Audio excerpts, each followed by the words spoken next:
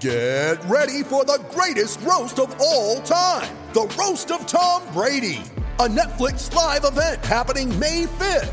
Hosted by Kevin Hart, the 7-time world champion gets his cleats held to the fire by famous friends and frenemies on an unforgettable night where everything is fair game. Tune in on May 5th at 5 p.m. Pacific time for the Roast of Tom Brady, live only on Netflix. You ready? Showtime. On May 3rd, summer starts with The Fall Guy. Let's do it later. Let's drink a spicy margarita. Make some bad decisions. Yes! Audiences are falling in love with the most entertaining film of the year. Fall Guy. Fall Guy? Fall guy. That's what the poster said. See Ryan Gosling and Emily Blunt in the movie critics say exists to make you happy. Trying to make it out? Nope. Because I don't either. It's not what I'm into right now. What are you into? Talking. Yeah. The Fall Guy. Only in theaters May 3rd. Rated PG-13.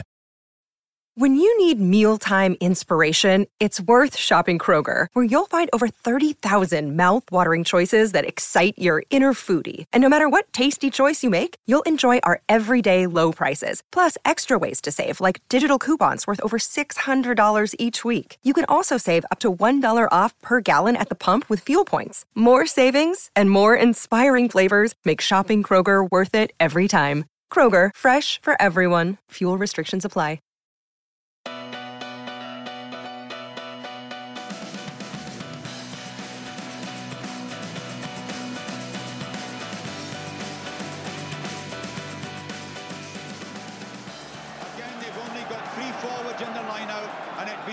Chris Wyatt, and how well he did that again.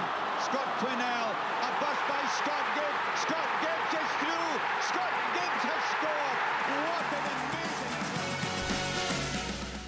Welcome to a brand new season of the Attacking Scrum podcast. Quality sport wherever you looked this weekend. Ryder Cup, World Championship boxing, cycling for Murph. And do you know what? I even found myself getting excited by the newly branded UFC, or whatever we're calling the Pro 14 now. I was expecting it to be a bit of a... we left the season on such a sombre note after the Lions. I thought we were going to need cheering up. So we've enlisted Dan Killick. How are you, Dan? Very good, Jed. Yeah, loads of sport going on, isn't there? Kind of crept up on me out of nowhere. I know. Well, yeah, I crept up on my sofa for virtually the whole weekend, and have been camped out there watching the Ryder Cup in the early hours of a Friday morning. Going, why am I doing this to myself? But there we go. Never mind. On the same token, I also told Yestin we better not have him on because he'd dragged the mood down too much. And of course we've got the mighty Murph with us as well. How are you, Murph?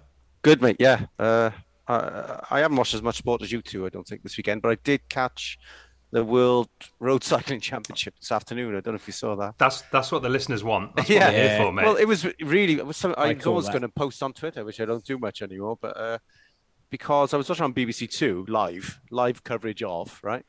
And then, like, as you know, I'm a bit of a channel hopper, so I went to Eurosport. So BBC, they had about 50 kilometres to go. They flipped to Eurosport, live coverage. They only had 10 kilometres to go. So, I mean, either obviously, Eurosport haven't got a time machine, as far as I'm aware. So they had actual live, up to the minute.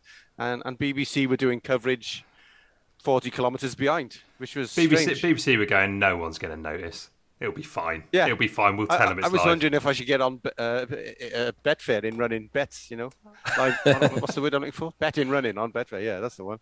Alaphilippe is, by the time he crossed the line, could have gone on BBC and said, I think Alaphilippe might win this, Or Filippo, as you were calling him before we came on air, Dan. That's it, right? Philippe Philop. Were you... What a ride for me. Were you talking cycling without me earlier? Sorry, mate. I'm sorry about that. Dan simply asked. I know it feels like you've... It felt bad. He was very short though, Myth. That's all right. Very short. Yeah, all right. I kept my eye on you. I am sorry though. Well, hell of a ride from him though. Oh, unreal. Yeah. I mean, racing, cycling throughout the summer has just been balmy. Did you see the one in Llandudno? That was weird. You messaged us about that, didn't you? Yeah, in Llandudno. It's like Wout van Aert and someone else who's like really much too exotic to be hanging around in North Wales seaside towns. I can't remember who it was now. But anyway, they both finished in a heap at the end of the race. So that was mental. You messaged us saying it was like what it would have been like watching Cristiano Ronaldo play at Barry. Yeah, it's exactly like that. I thought. Yeah. Fantastic. Well, look, thanks to all our listeners for joining us. There will be wall-to-wall cycling coverage throughout this whole rugby season, so don't go anywhere. I know that's what you're here for. Let's crack on with the rugby. I'm going to put this out there. This weekend, I was thinking, oh God, what an awful time for the rugby season to come back when there's so much other sport on. But I actually really enjoyed the games featuring the Welsh regions this weekend. I thought there was a good, decent standard of rugby. It wasn't all complete kick chase. Games going down to the wire. It was pretty enjoyable, I think. What do you make of it, Dan? Yeah, really, really entertaining game. I mean, the game that I sort of watched in full. Yeah, and it was only the one. It was only the one this time round. Was the Scarlets or Edinburgh Scarlets game, which was a cracker.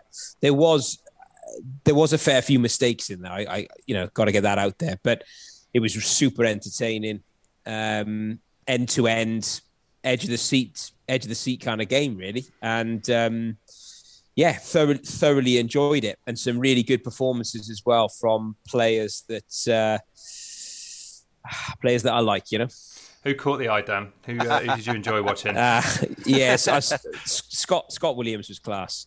He was fantastic. Just it looked as if he had loads and loads of time on the ball, just delayed passes. Every time he was on the ball, basically, he did something cool. And Jonathan Davis looked quality as well. It was a lovely. It was John Fox of old. That handoff, wasn't it? The old handoff to set up McNichol for that try. He looks like he's really benefited from a pre-season. Jonathan Davis does. Yeah, and probably really benefited from not slogging it out on the Lions tour to South Africa. Yeah, and Scott Williams looks rejuvenated. Kind of unrecognisable from his last few games at the Ospreys. I mean, most of his time at the Ospreys was injury affected, but he just looked so fresh, and I imagine they must have all had a good rest. So that's what I'm assuming. That's why they look so good at the moment. I don't know. Yeah, I thought there was lots to like in that game for the Scarlets. They'll be disappointed not to get the win. But some of the rugby in the first 10 minutes in particular, lots of offloads played at a breathless pace. I think that'll be some pretty exciting stuff if it carries on in that vein. Yeah, they look the backs looked super sharp, didn't they? It was disappointing from the Scarlets, and they switched off for sort of 20 minutes, didn't they? Just sort of went to sleep completely. Kieran Hardy he had a bad game, didn't he?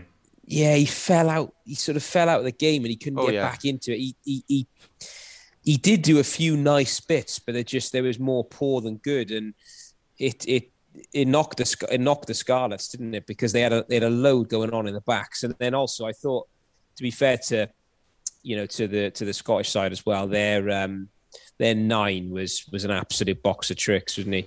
Yeah, Velicott was superb, wasn't he? Like, the service was great, looked a real threat around the fringes, making 60, 70-yard breaks. Where's he turned up from? He's turned up somewhere in England. Was it Wasps, maybe? So I think he's English-born, Scottish qualified, if memory serves me correctly. If you can hear the tapping away on the microphone, that is obviously me Googling this. Do you mean English-born, Irish qualified? No, he's Scottish qualified. He played for Edinburgh, didn't he? Oh, sorry. Wow, that's how on the ball I am tonight. I was thinking of Connaught. He was playing at Wasps last couple of seasons and Gloucester before that. But yeah, he is. I'm pretty certain he's qualified. Yeah, he's played.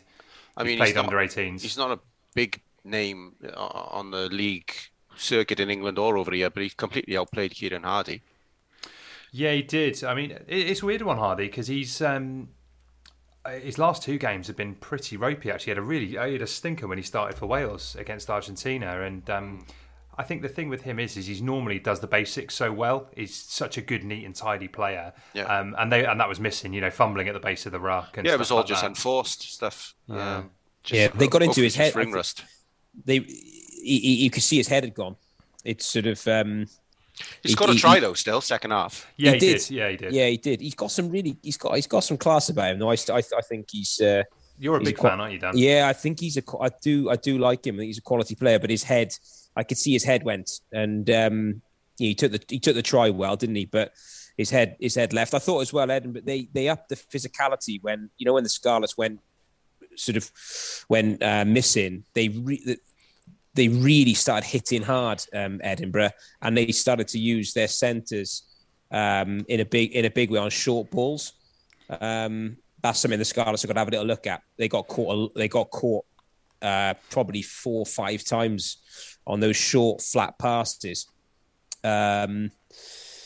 Some of them were unstoppable, I suppose. But it's a good backline, that, isn't it? That Edinburgh have got there with that Bellicott. Kinghorn played at 10. They had that Immelman at fullback. Graham on the wing is just electric. Kinghorn's a quality player, and where can't he play? I didn't know he was that comfortable at 10. Yeah. I thought he could fill in at 10, but he looked the absolute business yesterday.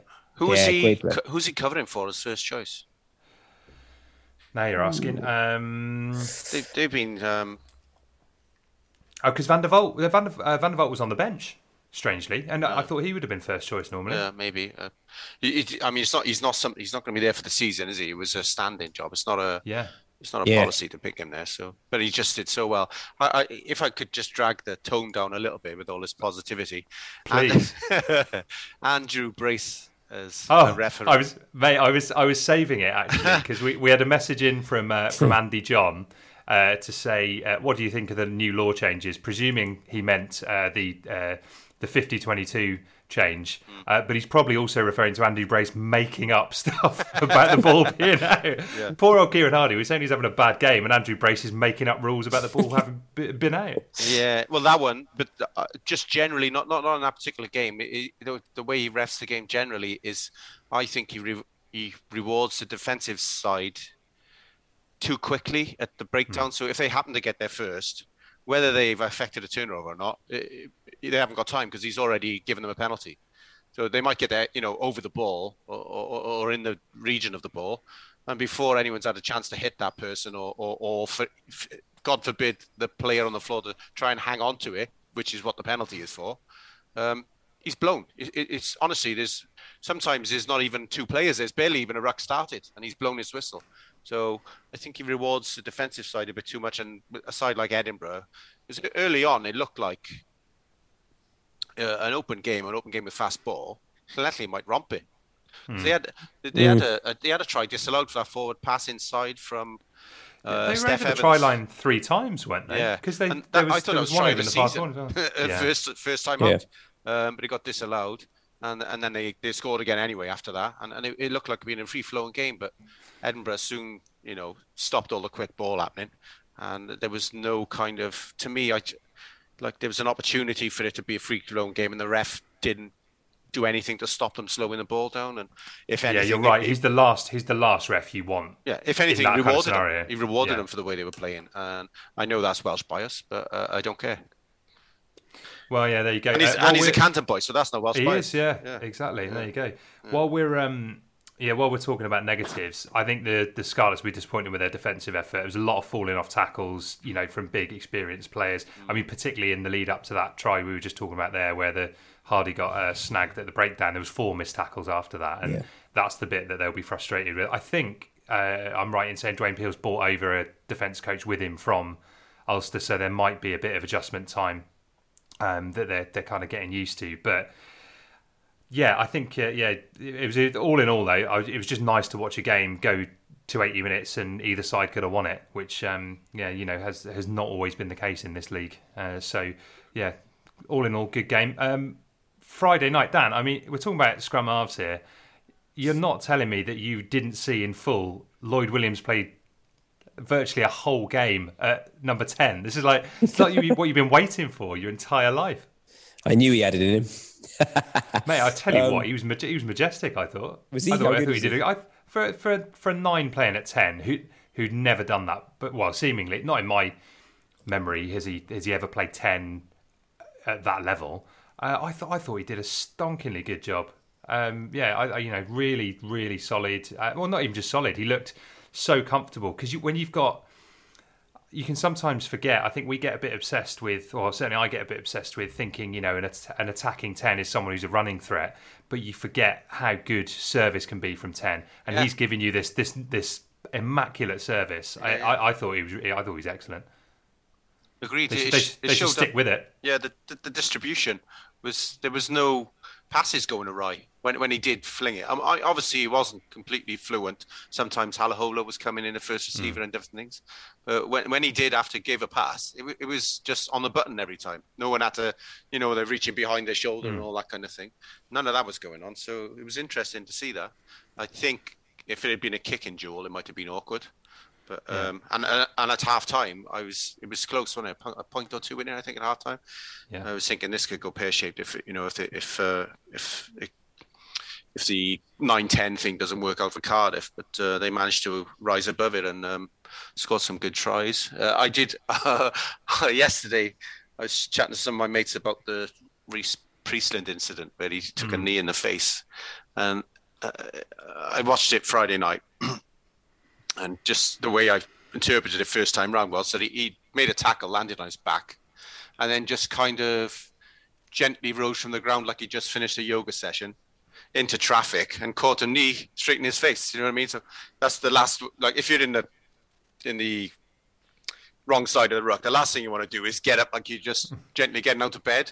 You want to, just roll over onto your front and creep out. But when I watched it again, I've seen it again today. It happened in a flash. I think he was already disorientated from the hit he took on the tackle, and then as he bounced back up, someone's knee just knocked him stupid. But on first viewing, I thought he was just like, getting up off his sun lounger and caught a smash in the nose. But it was when you see it full speed, it was pretty unavoidable.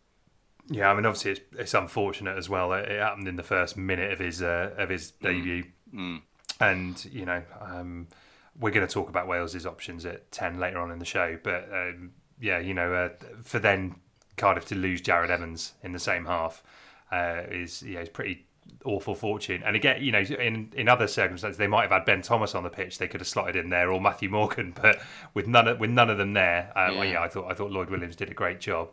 And strangely, I didn't think they started the game particularly well, Cardiff. I thought there was kind of they were a little bit ring rusty and needed a bit of sharpness, but they finished it really well, scored some good tries, and it sounded good as well. I know this is like the biggest cliche in every sports podcast and show is talking about how it's great to have fans back, but it is just a different game when there's crowds in a game of rugby. I genuinely think that there's no better sight or no more romantic sight in world sport than watching the locals at Rodney Parade heckle a referee. It's a magnificent sight. There weren't as many at the Arms Park as they thought there would be, actually. I don't know how much of a draw Connacht is down here. I imagine if they got one or two of the South African sides next month at home, I think it had been one of those. It might have been a full house, but it wasn't quite as many as I thought there would be, Friday night. Yeah, I'm intrigued to see how this goes with the South Africans, how much of a draw they're going to be.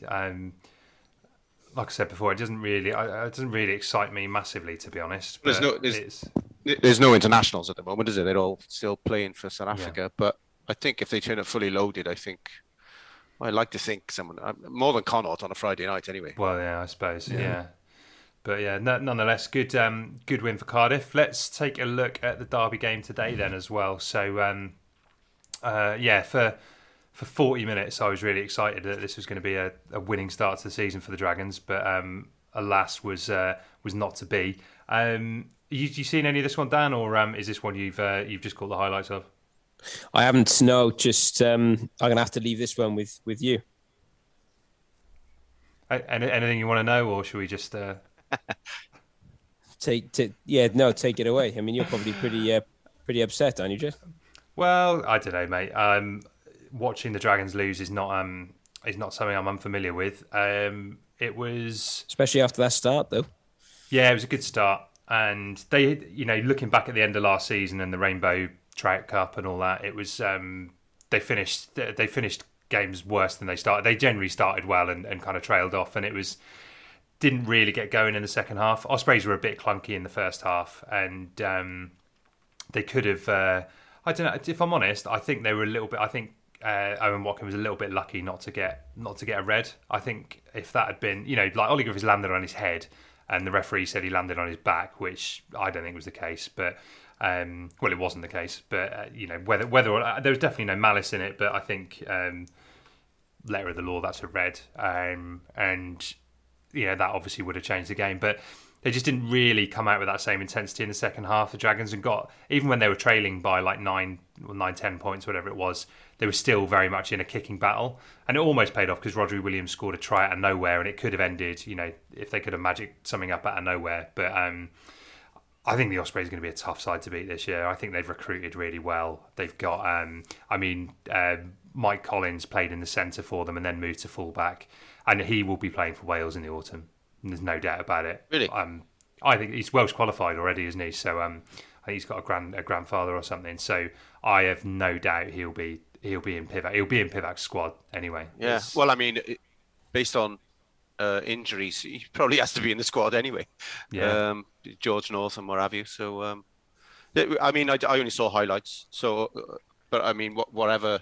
Even if I'd seen the whole game, I think the story of the day really is Anscombe. He looked steady, and then as the game grew on, he looked really comfortable for a guy who's playing his first game in 2 years, and to come back from an injury like that. And do you know what? I completely forgot it was his first game for the Ospreys. Do you know what I mean? Like partway through the game, I was like, this isn't just his his first game back from injury. It's his first game for the Ospreys, and it's a massive boost for Wales and the Ospreys to see him get through that. Just like Michael, you mentioned there, Mike Collins, he's going straight back in the Welsh side because the first game in New Zealand is outside the international window and all that thing. So I didn't realise that until today. So they can't pick Sheedy and they can't pick Biggar. And Jared Evans looks like he's either bust his ribs or his sternum on Friday night. So he's straight back in. And fingers crossed he's still fit in 4 weeks. I know. Funny enough, we've had that question in from Gareth Davis, who says who's going to be playing at 10. Is it going to be Anscombe with Sam Davis on the bench? Any thoughts, Dan? I mean, obviously I know you haven't seen it, but based on today's performance, if Anscombe stays fit, I think he waltzes back into that 10. Any contenders for you on the bench, given that no Sheedy, no Biggar, Priestland and Evans all out? Not a lot left, is there? There's not a lot left. No, Costello, is he? Could he be given some game time? It's a massive call, isn't it? To go right. Huge. You're not starting for the Scarlets. Go and sit on the bench for Wales against New Zealand. It is, yeah, it is. But he's exciting, is he? He's a live wire. It's Anscombe's, though. I would have thought, isn't it? If he is, he must be. You can think, is it a bit of a worry that is it too soon? But it can't be too soon because they wouldn't start him. They wouldn't have started him today, would they? If he wasn't, he's got the chance to play 3 more matches before the autumn internationals start, and so long as he does, plays tidily in them, there's not much other options anyway. I mean, Reece Patchell would be a challenger if fit, but he's not fit. So that is literally. If Patchell gets injured, they're going to start looking around the Premiership. Yeah, it's getting a little tight now, isn't it? If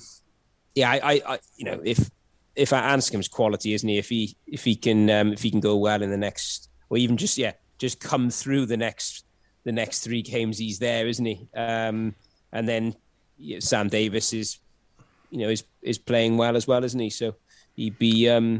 I think he might. I mean, I presume he'd be the only option to sit on the bench, really. Like you say, Patchell isn't fit. I don't know that there is anyone else.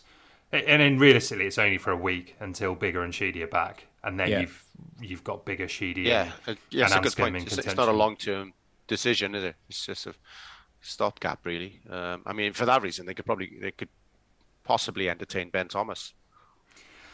I just wonder if you're missing, because in addition to Sheedy and Biggar, you'll be missing who else? Faletau. Who else is playing in England that I'm not thinking of? Is that it? There's not many over there now, is there?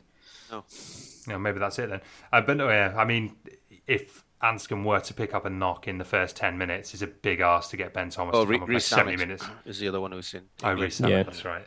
It's a big ask to have him come off the bench and play 70 minutes at 10 against New Zealand. That's the other thing. I think if there's anyone else, it's a different question. But against New Zealand, it could have the opportunity to be a bit of a bloodbath. So I think you probably go with Anscombe with someone like Sam Davis on the bench. I can't think of anyone else really.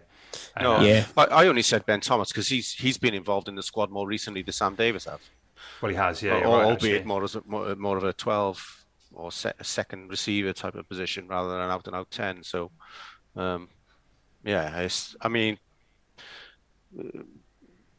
We've been in this position before, actually, haven't we? With just pure because of the number of injuries we've had across people like Anscombe, and long-term injuries with him, and Reece Patchell, and then if Biggar played with a strap on his knee for the whole of last season, so this is nothing new at all.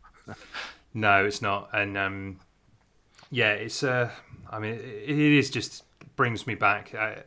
If we're getting rid of the positivity now, it brings me back to my moan about meaningful rugby. That's 30 minutes or 25, I'd say. We've lasted 25 minutes of the season, and you know why are we playing New Zealand outside the international window? I mean, I know why, because they've got to crab it somewhere, and it's for and it's for money and whatever. It's a sellout as well. So I know it is. It's New Zealand, man. You know, like you've got to have everyone against New Zealand. It's just not right.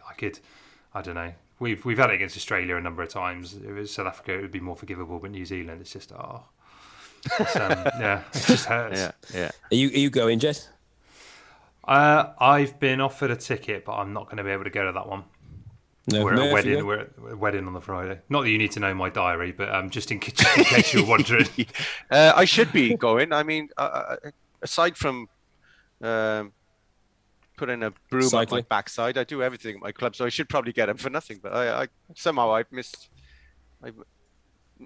all. I haven't got any tickets for any of the autumn internationals. But New Zealand is one I would go to, I suppose. But ordinarily I would, but it's unfortunate. The thing is, I think I've said this before, that being Welsh, you and into sport, you want. As a young man, you wanted to one day see Wales qualify for a major championship in football. That's happened. Yeah. The only thing left for us now, because we've done the Grand Slam thing a few times in this century. The only thing left is to beat the All Blacks for the first time since 1953. So, there's not. My dad remembers it clearly, but there's not many people who can actually remember 1953. So, there's always that thing, isn't there? The more. You want to be there when it finally happens, and I don't fancy it to happen this time. But unless you actually got a ticket, you can't win it, if you know what I mean. It's like a bit like the bloody lottery, I suppose. You've got to be in it to win it. So I don't fancy us to win it this time. But stranger things have happened.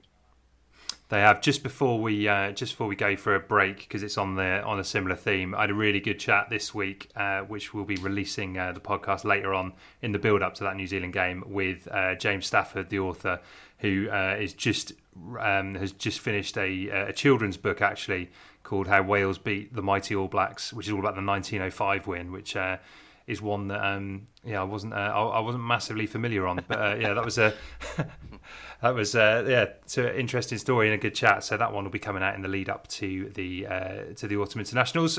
We are going to take a very quick break, and when we come back, we're going to take some more listeners' questions, and we'll get back to the moaning.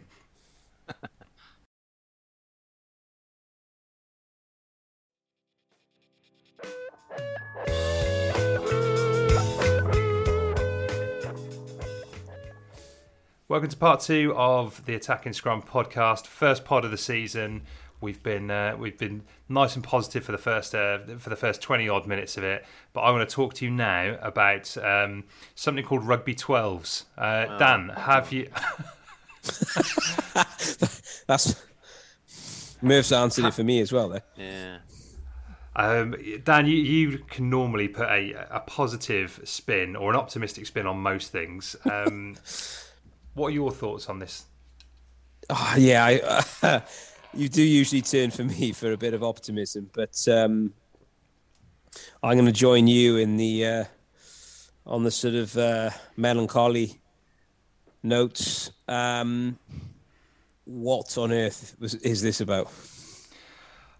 I mean, I know what it's about. It's a bunch of committee men sitting around thinking, I don't think it's committee men. I think it's businessmen. But normally speaking, businessmen would have enough sense to pick something that works. But there's no way in hell this is going to work. I can't see it for the life of me, because it's just like, what's your audience? What audience is out there going, oh, do you know what? I'd love it if there was just rugby, but like with 3 less players. You know, you're forgetting there's been 7s, 10s, 5s. You know, it's like 12s exists in some form as well. It's like none of these things are going to be big enough. Like you can't get the best players. I can't see that happening. You know when they start on the news and different things, when they start talking about this 12-a-side thing, they show the big names, which are people like Maro Itoje and different people. Itoje won't get in a 12-a-side side. No, because if you're playing 12-a-side, there's only going to be 5 forwards, which means you'll probably have large back rowers in the front row of that 5-a-side scrum, which I'm assuming will be 3 and a 2, and then you're not going to put second rows in the back row in the second row because they're not mobile enough. So you're going to have someone like Tyke Furlong would be in, but then you're going to have big flankers playing in the second row of that thing. So it's a different sport. When people complained about T20 cricket coming in, it's still the thing, and whether you think it's done. It's done the financial coffers of the sport good, but whether you think it's done the sport good or not is up to you. But it's still the same sport because there's 11 people on the pitch. It's just less overs. So rugby union is 15 people on the pitch, and if you make the time span shorter, say if they only play for 60 minutes or if they play for 3 hours, it still be rugby union. If you take people off, it's a different sport. If it's 7-a-side, 10-a-side, or 15-a-side, different sports. It is, and that's the thing with T20 cricket is it filled a problem that there was no form of cricket under the time length of 8 hours. So actually having something in 3 hours worked perfectly well. And to go back to the point about it serving the financial coffers well, it did, because you launched a league in India. Domestic cricket had never really been massive in any country, and then you launch it in India with all the best players in the world, plus loads of great talented Indian players, to a country with over 1 billion people. So there's your market, and of that 1 billion people, 90% of them love cricket. Yeah. So there's your market for that. I mean, I do not see, because rugby purists like us are going to have no interest in this. No. And it's just too complicated. Who is though? Has anyone come out and said this is great? Well, other than Steve Hansen and Gareth Davis and the people who are on the board of it, I haven't seen any positive noises from it really. I mean, it's just another crazy. It's like, guys, you've had 18 months or longer during the pandemic to put aside self-interest and start figuring out a way to make the game of rugby less batshit mental. Well, and I thought these law variations that we're trialing, I couldn't get that word out for the same way life then. The law variations that we're trialing at the moment were aimed at opening the game up, the 50-22 and what have you, and the goal line dropout, all those type of things, was to try and keep the game flowing, cut down the number of scrums, and force players into the backfield so there's more room, less people in the defensive line and what have you. So I don't know where 12-a-side fits into any of that. It's just the tinkering with format. You hit the nail on the head there, Murph. It's like it's just this. They've seen it work with T20 cricket and think, right, everything just needs to be shorter or have less people on it or be more of the same. And it's it's the same with this nonsense of the Football World Cup potentially being every 2 years, which seemingly is going to happen. Really? And it's like, okay, well, great, but you're going to half the interest in it. In the long run, it will erode it. It's like, you remember when the Ashes was played like 3 times in 3 years. It was like, oh, God's sake, not another Ashes series. It's like, when do you ever think that like that? It's just, it's just a load of old nonsense to me. And I just think it's another missed opportunity to actually fix the things that are wrong with the game. This helps nothing. This solves no problems. No. The thing is, if you say people like Steve Hansen and Gareth Davis behind it, then gives him more credibility than if it was just out and out business people. But from a marketing point of view, they might not be looking at us. We could just be looking at the kids. No, they're not. But again, I don't feel like this is gonna entice kids in. Really, I don't. I just like what's the they're not going to be out there thinking, oh yeah, and there's another form of rugby. This is going to be the one for me. Just make rugby better, right, and make it. It sounds horrible, marketing speak, but make the product better. If you have closer games, more meaningful games, genuinely stuff on the line, then people will, and make it readily available to people. And I know you say that kids aren't watching TV, but it does make a big difference if it's available for free. It's just, kids might not be watching as much TV, but it still means that, that you can sit down with your kids and show them something and it's there. And it's just, that's the thing that I think is so problematic about all this. The Rugby 12 won't work for kids. I don't see it at all. Well, that was what I was just going to say is that one of the kind of barriers to getting into rugby union is the complexity of the rules for youngsters. I mean, it took me a long time to grasp what was going on when I was a toddler. And just taking 3 players off the pitch won't change that. The rules are going to be the same. Well, I assume the rules are going to be the same. But just taking more players off the pitch might be more open and faster, but you're still not going to, as a kid, work out what, what do the Americans normally say? It just looks like there's some bloody turn of phrase they use about the organised chaos of rugby union, where people just diving on each other from all directions and it just making any sense. And it's a little bit like that when you're young. You don't really understand what the hell's going on. So just taking 3 players off won't change that. No, it won't. And again, the thing for me is it's just like, if it was just about reducing the number of players, then sevens would be the biggest sport in the world. You have loads of tries. Exactly. You have it's really exciting. There's loads of space. 7 minutes a half.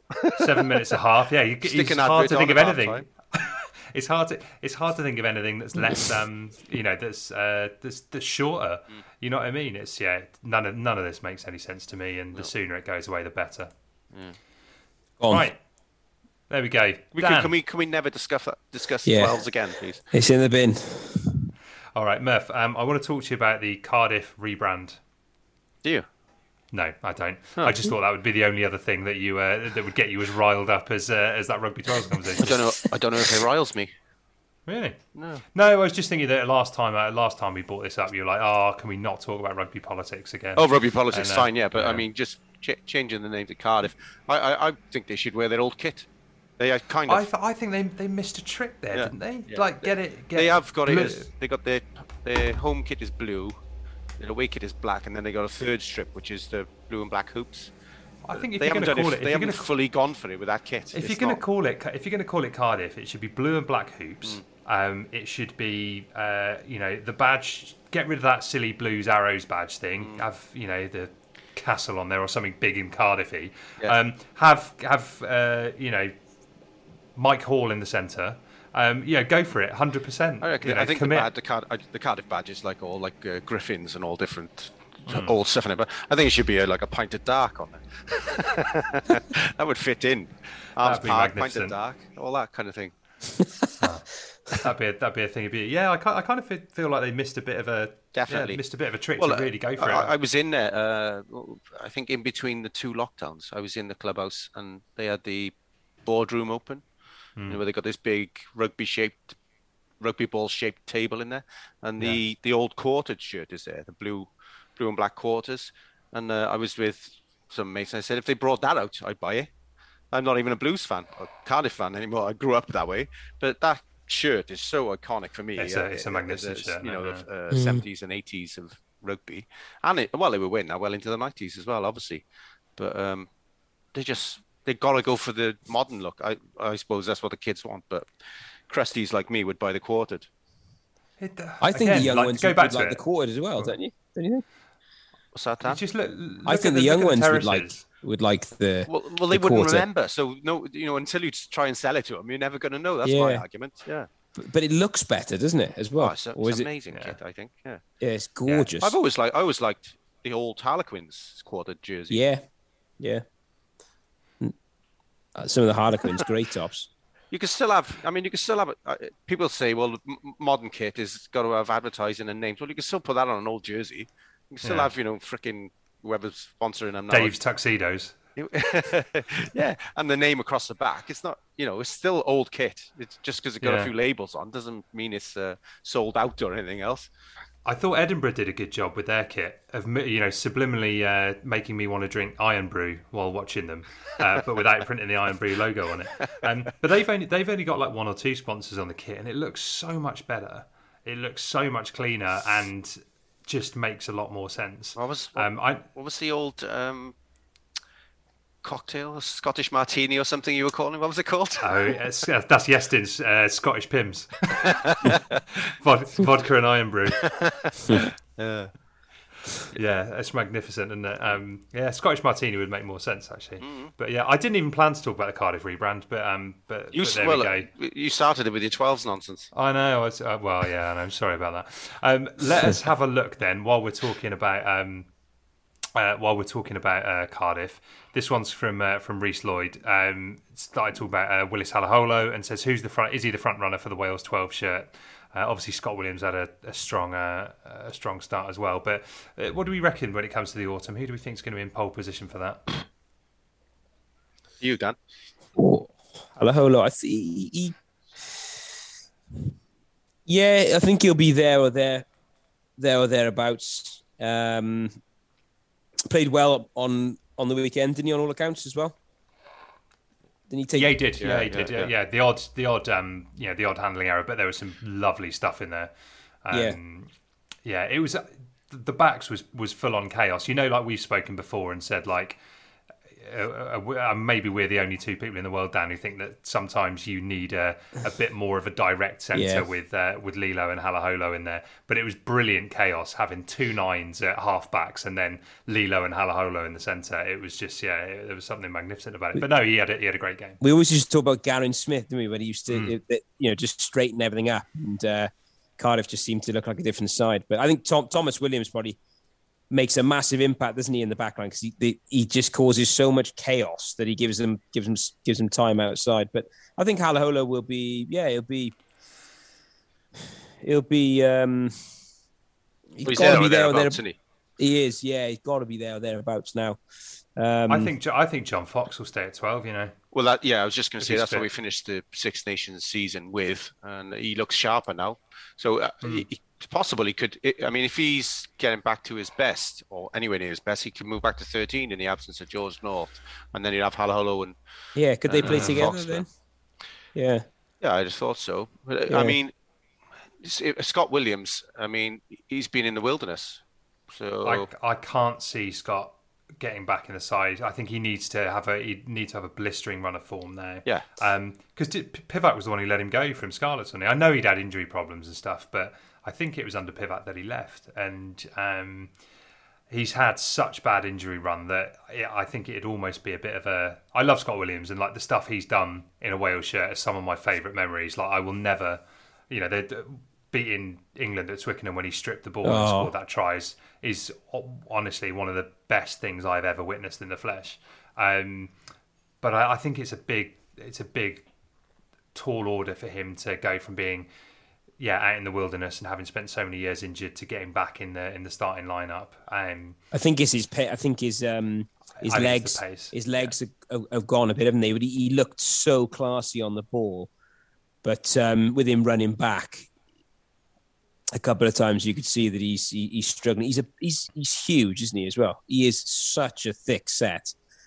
Like you, Jet, I absolutely adore the guy. He's done so much in a red shirt, isn't he? And just torrid times of injuries. But looking at him yesterday, you thought, how good would it be to see him back playing for Wales, because he's class. But I don't think it's going to come, unfortunately. Yeah, I think you could see John Fox at 12 and Michael Collins at 13. I'm making a big call there. I just I think that could be, or maybe Halaholo in the mix. But one of them's going to end up on the bench, isn't they? So yeah, they like Halaholo off the bench, don't they?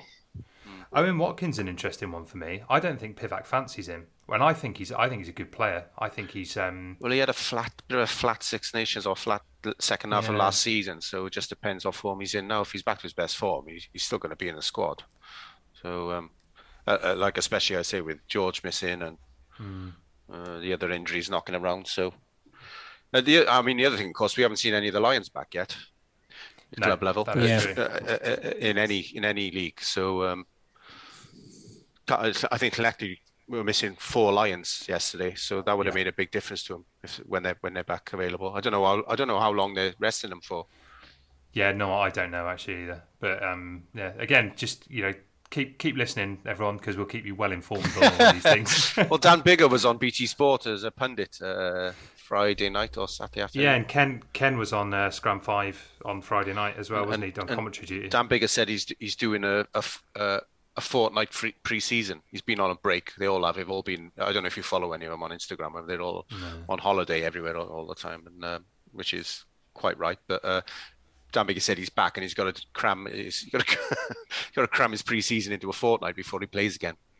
I think he was trying to suggest the English players are getting longer, but I'll have to look back at that to listen to what he said again. Yeah, it'd be interesting to see how they get back in. I mean, I think the encouraging thing for the Scarlets and for the Ospreys and are Cardiff missing any Lions? 2. Have they been missing any? Josh Adams and Navidi. Right. And Navidi, yeah.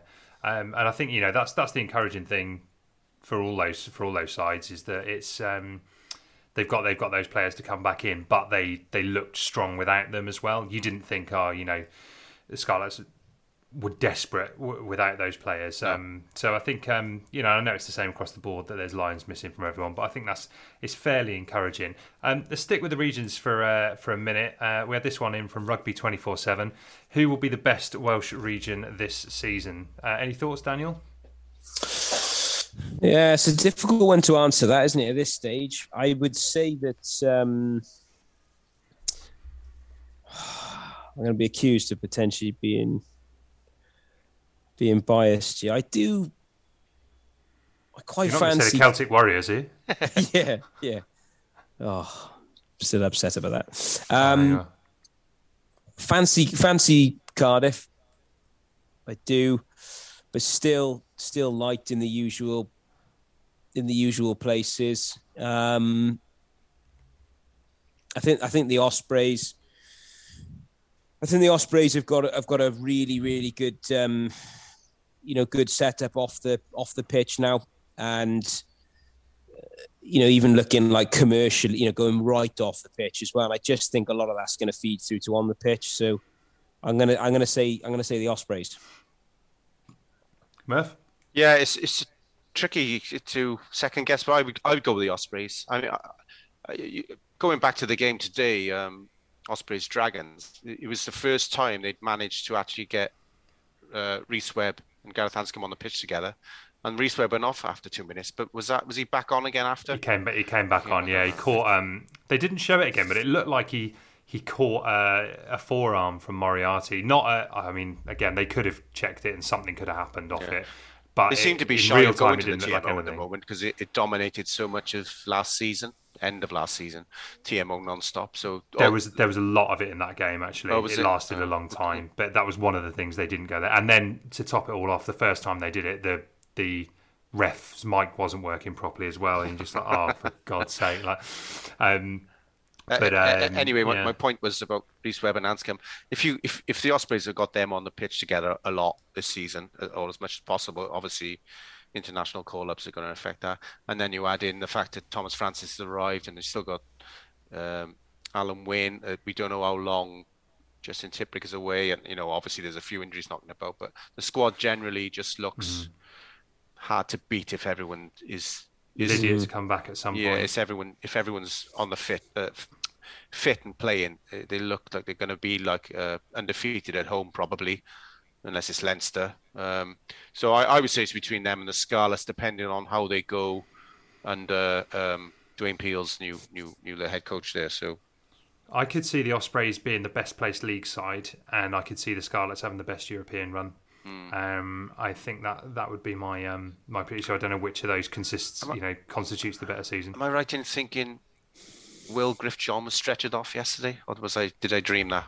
I watched the game late at night in the end. So I did. I watched it this morning with when my daughter was running around. Yeah, he was. Yeah. So that's a great start. Not ideal. That's a great start today. Yeah, it didn't look good. It looked nasty. No. Yeah, which is not.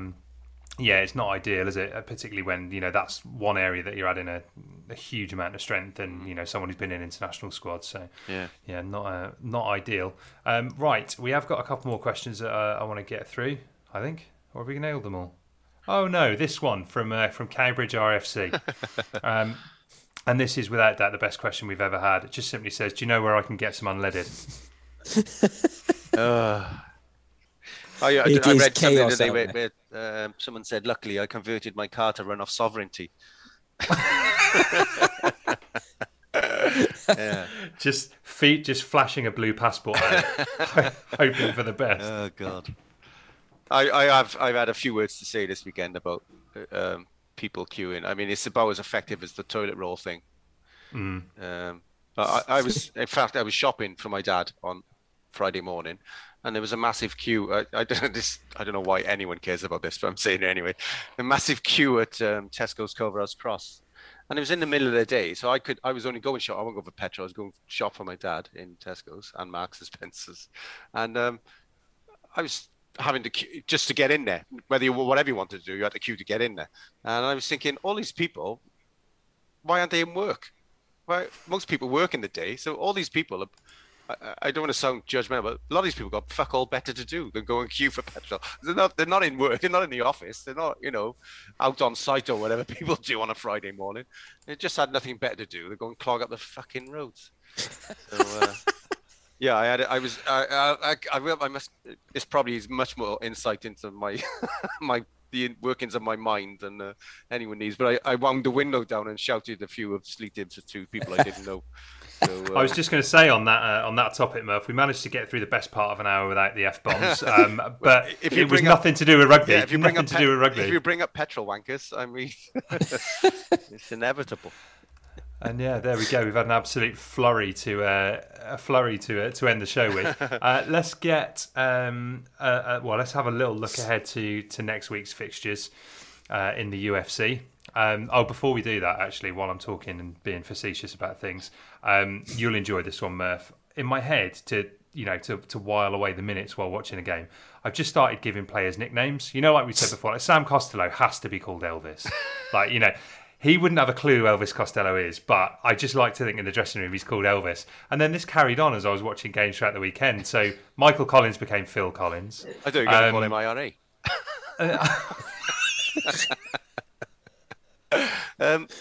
I think this is a bit of a hangover from lockdown, where I definitely lost my marbles in the second lockdown. Oh yeah, and this sounds like you. He's gone. Yeah, most of them are musically themed as well. And he didn't even play today. But I think what started all this was, the lad who plays in the centre for the Ospreys called Joe Hawkins. And I just think he needs to be called Screaming Joe Hawkins, which again is a reference that would be massively lost on him and probably all of the Ospreys dressing room. But every time I see his name written down, I'm just like, oh yeah, Screaming Joe Hawkins. So yeah, if you've got any more ideally music themed nicknames that we should be administering, or indeed paramilitary ones like Murph has suggested, then please feel free to sling them through. You're welcome. Yeah. Right, let's look at the fixtures for next week. We have got on Friday night Scarlets versus the Lions. Which way is that going, Daniel? I'm going to go with the Scarlets on that. But didn't Benetton beat them yesterday or today? They beat one of the South African sides. Didn't the Lions play Zebra and they beat them? Oh, right. I thought that was the Lions. Okay. Was it? I don't know. Yeah, taxi for Murphy.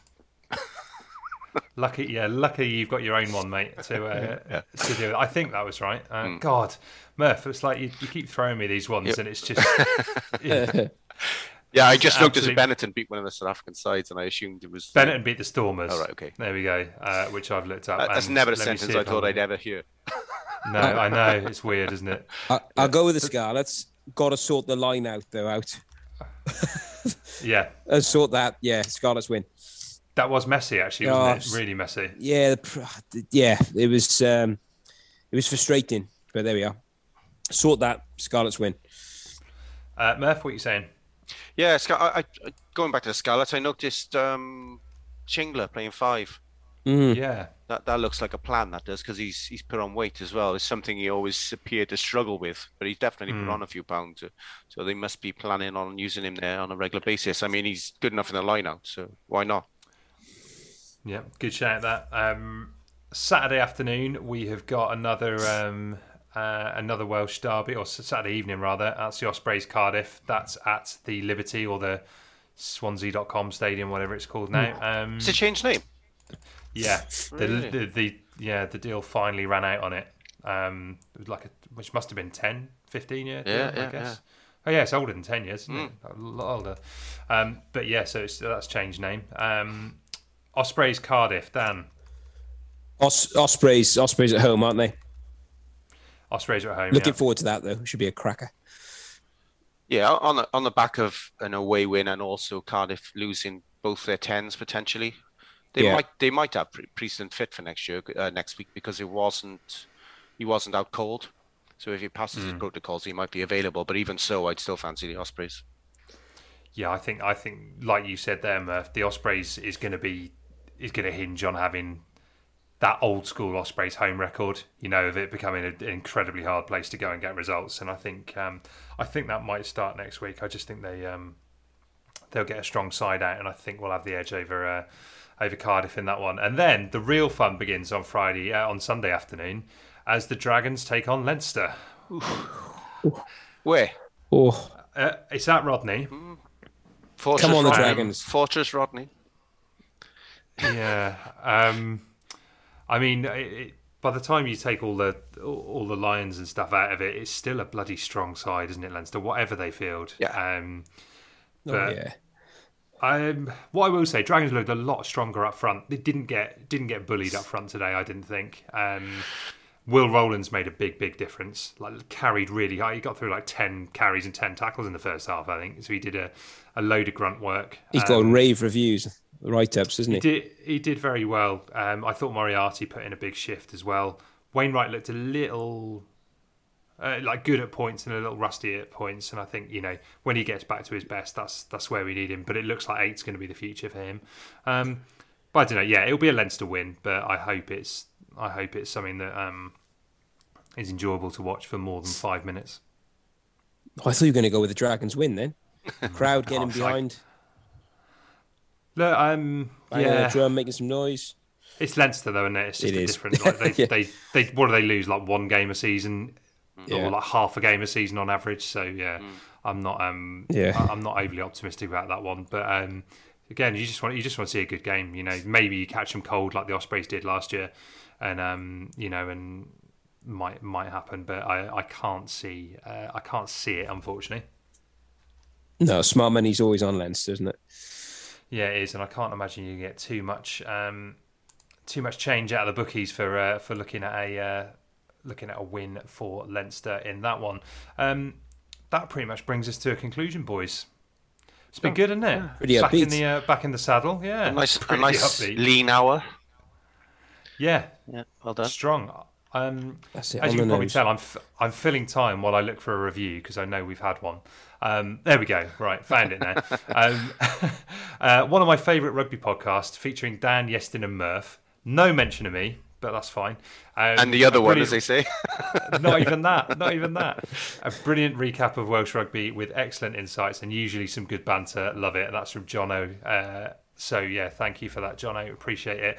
And if you want to leave us a review, you can do that on iTunes, Apple Podcasts, Spotify. I don't think you can leave reviews on Spotify, but if you can leave a review somewhere, leave us one. It's nice. But yeah, only be nice to me because my fragile ego won't be able to take a bad one. If you're going to be nasty, send it Murph's way. But that is it for this week. Just time as well to say thanks to our sponsors at So Coffee Trades. If you want to get some top quality coffee, be sure to do that at socoffeetrades.co.uk. Right, we'll be back to chat rugby with you very, very soon.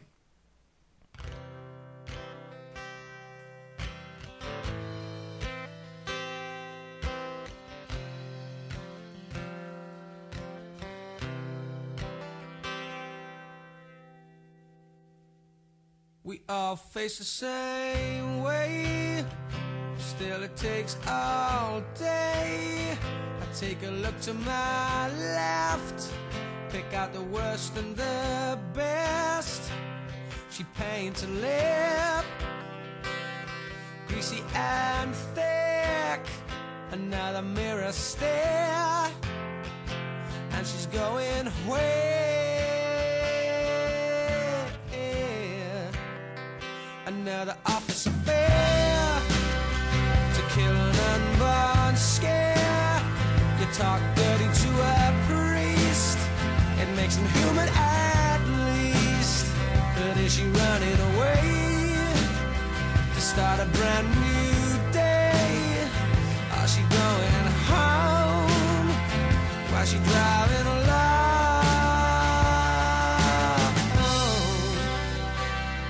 Is anyone going anywhere? Everyone gotta be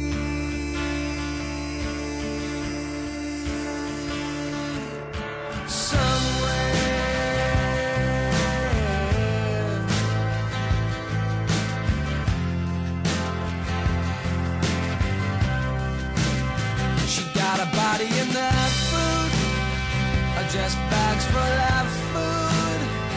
Those are models' legs, but are they women's, are they men's?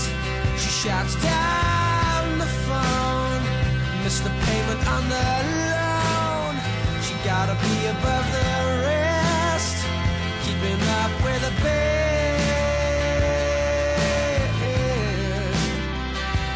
Is anyone going anywhere? Everyone gotta be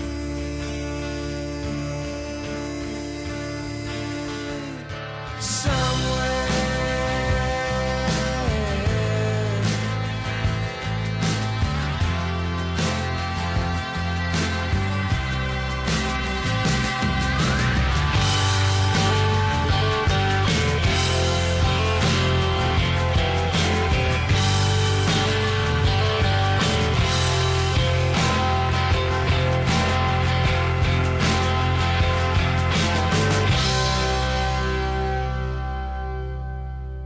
Wait tables for a crook. You wrote a hardback book. Do you teach kids how to read, or sell your body on the street?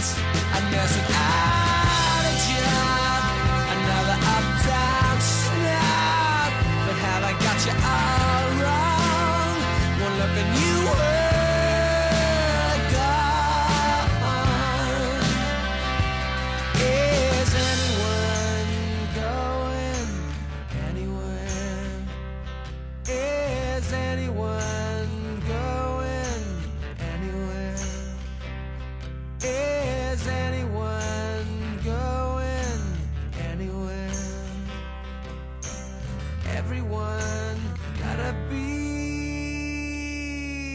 somewhere.